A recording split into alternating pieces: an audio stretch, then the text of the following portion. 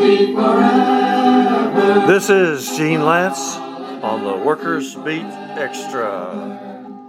I want to talk about money, raising money. Money really does make the world go around.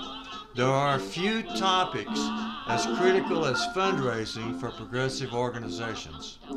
Organizations with no money are not likely to be effective and are not likely to survive. Now, not knowing how to raise money is an obstacle, but it's not the main obstacle. Here's some useful information for those who are willing to try raising money. And I'm taking this from my own experience of many years trying to raise money for progressive organizations. A good thing to remember is that donors rarely give anybody anything unless they perceive it to be in their own interests. That is why unions have difficulty winning big grants from corporations or from the super rich. Those people got rich by exploiting working people, and consequently, they do not tend to favor unions. It's not true of all philanthropists. There are some very large funds, for example, that got their money from people who are now dead. For example, the whole fortune that Ray Kroc made with McDonald's hamburgers chain was given to his wife, Joan Kroc, and she died, and it goes to very good causes. One of the main interests that donors have is taking their donations off of their income taxes. Consequently, big donors usually donate to organizations that are incorporated under Section 501c3 of the tax code. If you don't have a 501c3, wasting your time pursuing a lot of donations. Those organizations are extremely limited as to what they can do with the money, especially in the political field. 501c3s can't do much of anything, and certainly not in politics. Organizations known as 501c4s and 501c5s, which is what unions are, can accept donations. They're nonprofits and they can accept donations, but the donor does not get to take it off their taxes. And since the donor is only looking for things that is going to help him or her, then they don't usually donate big donations to anybody that's not a 501c3. But there are exceptions. In recent times, big political donors have gravitated toward organizations that are not required to report their donor list. That's the reason for the big rise in 501c4 organizations and dark money in politics. Many organizations try to incorporate both ways. They try to get a 501c3 to raise money and a 501c4 to function in politics. Legally, they cannot transfer money from the C3 to the C4, but they would really, really like to. In the not-so-distant past, union constituency groups and other progressive organizations saw unions as their own cash cow. If somebody needed to go on a junket to a meeting in Puerto Rico, if their Little League son needed new uniforms for his teams, they would go to the union.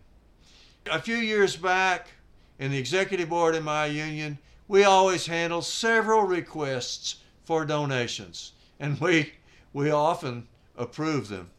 Nowadays, though, money is a lot tighter, but union constituency groups still look to unions as their main source of income. I don't know how long that's going to last. As president of the Texas Alliance for Retired Americans, which is an AFL-CIO affiliate, I often ask unions for annual donations, and I do it every year at least, from Thanksgiving to New Year's. I send them, first of all, a letter by U.S. mail. I always explain how we are supporting union activities and causes, and I ask for a set minimum amount. Whenever possible, I use the president's name if I know it. These official letters are necessary because unions are democratically run, and there are very few labor leaders who have individual control over any money. They have to go to their own leaders and their boards of directors and their memberships to approve a donation, which takes a lot of time, and they have to have some kind of a written down official proposal. That's why I write letters. I also alert our organization's leaders and ask for their cooperation during the annual fund drive. In some cases, we have a member who knows the donor decision maker and is willing to make the request personal. In mid-December, well after my letters have been received and before Christmas vacations begin, I start telephoning. In early January, if I still haven't heard anything, I call again. In some cases, some unions will require another letter or some kind of official document because, for one thing, they might have lost it. The Texas Alliance for Retired Americans and other constituency groups have always depended on donations from unions and union federations, union organizations. In our case, in the case of the Texas Alliance for Retired Americans, that means that I am going to beg them for money every year. Another really good way to raise money in the labor movement is to hold fundraising events. You can put together a dinner or a reception or power luncheon or maybe some kind of sports event. Recently, golf tournaments have been major fundraisers. Sometimes there is a prominent person being honored so that the donations that come in are seen as tributes to that person. It is also possible for events to raise money for an upcoming campaign with a published budget. Like I might, for example, say, we need to buy a new computer. We need $1,000. Who's willing to put up $500? Sort of like that, to get money for a campaign. But for events and campaigns, somebody has to be able to organize them, and somebody has to be able to monetize it and get the money. That doesn't have to be the same person. My preference, like most people, I am not fond of begging for money. I particularly dislike depending on our unions because they are progressively being squeezed for money and they don't have as much as they used to. I think that an organization with a good program should be supported by its members. That means fundraising for small donations from individuals. Now, a lot of organizations try to collect dues. It's usually not very much. The National Alliance for Retired Americans sets our voluntary dues at $10 a year. And don't forget, it's voluntarily. Consequently, we don't get much money that way. Maybe a few hundred in a year. Another way to raise money, and I particularly like this one because it's mostly cash. Members aren't offended if you ask them to voluntarily contribute at meetings and social events. Union members, even retired union members, tend to be personally very generous. Whenever I'm in the leadership of something, I always try to pass the hat. This is traditionally how workers' organizations have always been funded. I think it's actually the way that unions were started. Passing the hat gets a little more complicated and lucrative if you can collect from credit cards because people don't carry cash around as much as they used to. There are organizations like Square and PayPal that will sell you a device that will read credit cards to take money. It's also possible to get a little small device that just prints receipts. So you can take somebody's credit card and make the donation yourself with your computer and then print the receipt with the little receipt printer. It's becoming more and more important to be able to collect credit card donations because people aren't carrying much cash anymore. Donations can come in online.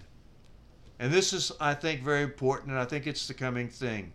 There are several services that will collect money for you online. When you have a special occasion, and this is especially good, like when somebody gets fired or somebody's house burns down or you have somebody that really needs a lot of money in a hurry, you can go to crowdfunding. And GoFundMe is a very good crowdfunder. They actually help you raise the money, but they take a slice for themselves. I have used for online fundraising, I've used WePay, which is the service used most by union organizations. And I've also used PayPal. WePay collects money from donors and deposits it into the organization's bank at the end of every month. So in other words, they don't hold your money beyond just 1 month. They don't offer any banking services. They just collect money, and at the end of the month, they give it to you.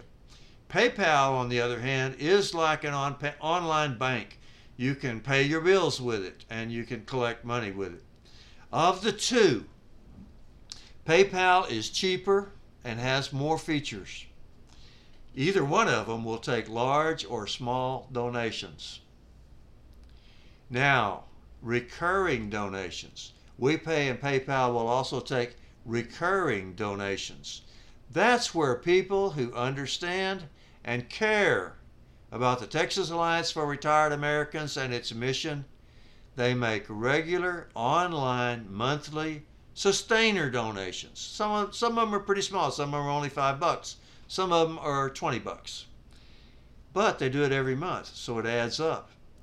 It is a reflection of their commitment to the work, and it furthers their commitment to the work. And I believe that this is the future for fundraising for union and progressive organizations. I do all I can to improve our sustainer base. I've only been talking about how to raise money. I haven't really even looked at the big problem. The big problem in fundraising for progressive organizations is this. Even though almost everybody agrees that it has to be done, no one wants to do it. Organization leaders, including people in my own organization, usually just dump all the fundraising responsibilities on a single person and then just forget about it and don't even help. I had a good friend who was a salesman who gave me some good advice. He said, quote, "You got to close," end quote. So in other words, if you're making a speech or if you're just talking to an individual, you need to ask them for money. You got to close. It's a good advice. Even better advice, possibly the best advice I ever received, came from an old timer in the progressive movement. She said, anybody can do it. It is just work. But people don't want to dirty their hands. They don't want to offend their friends. They don't think they're cut out for it. And they think somebody else, like poor me, is more capable. They can't reduce themselves to saying those three little words that have to be said if the progressive movement is to survive. Give me money. Give me money. That's my message. Solidarity forever. This is Gene Lance on the Workers Beat Extra.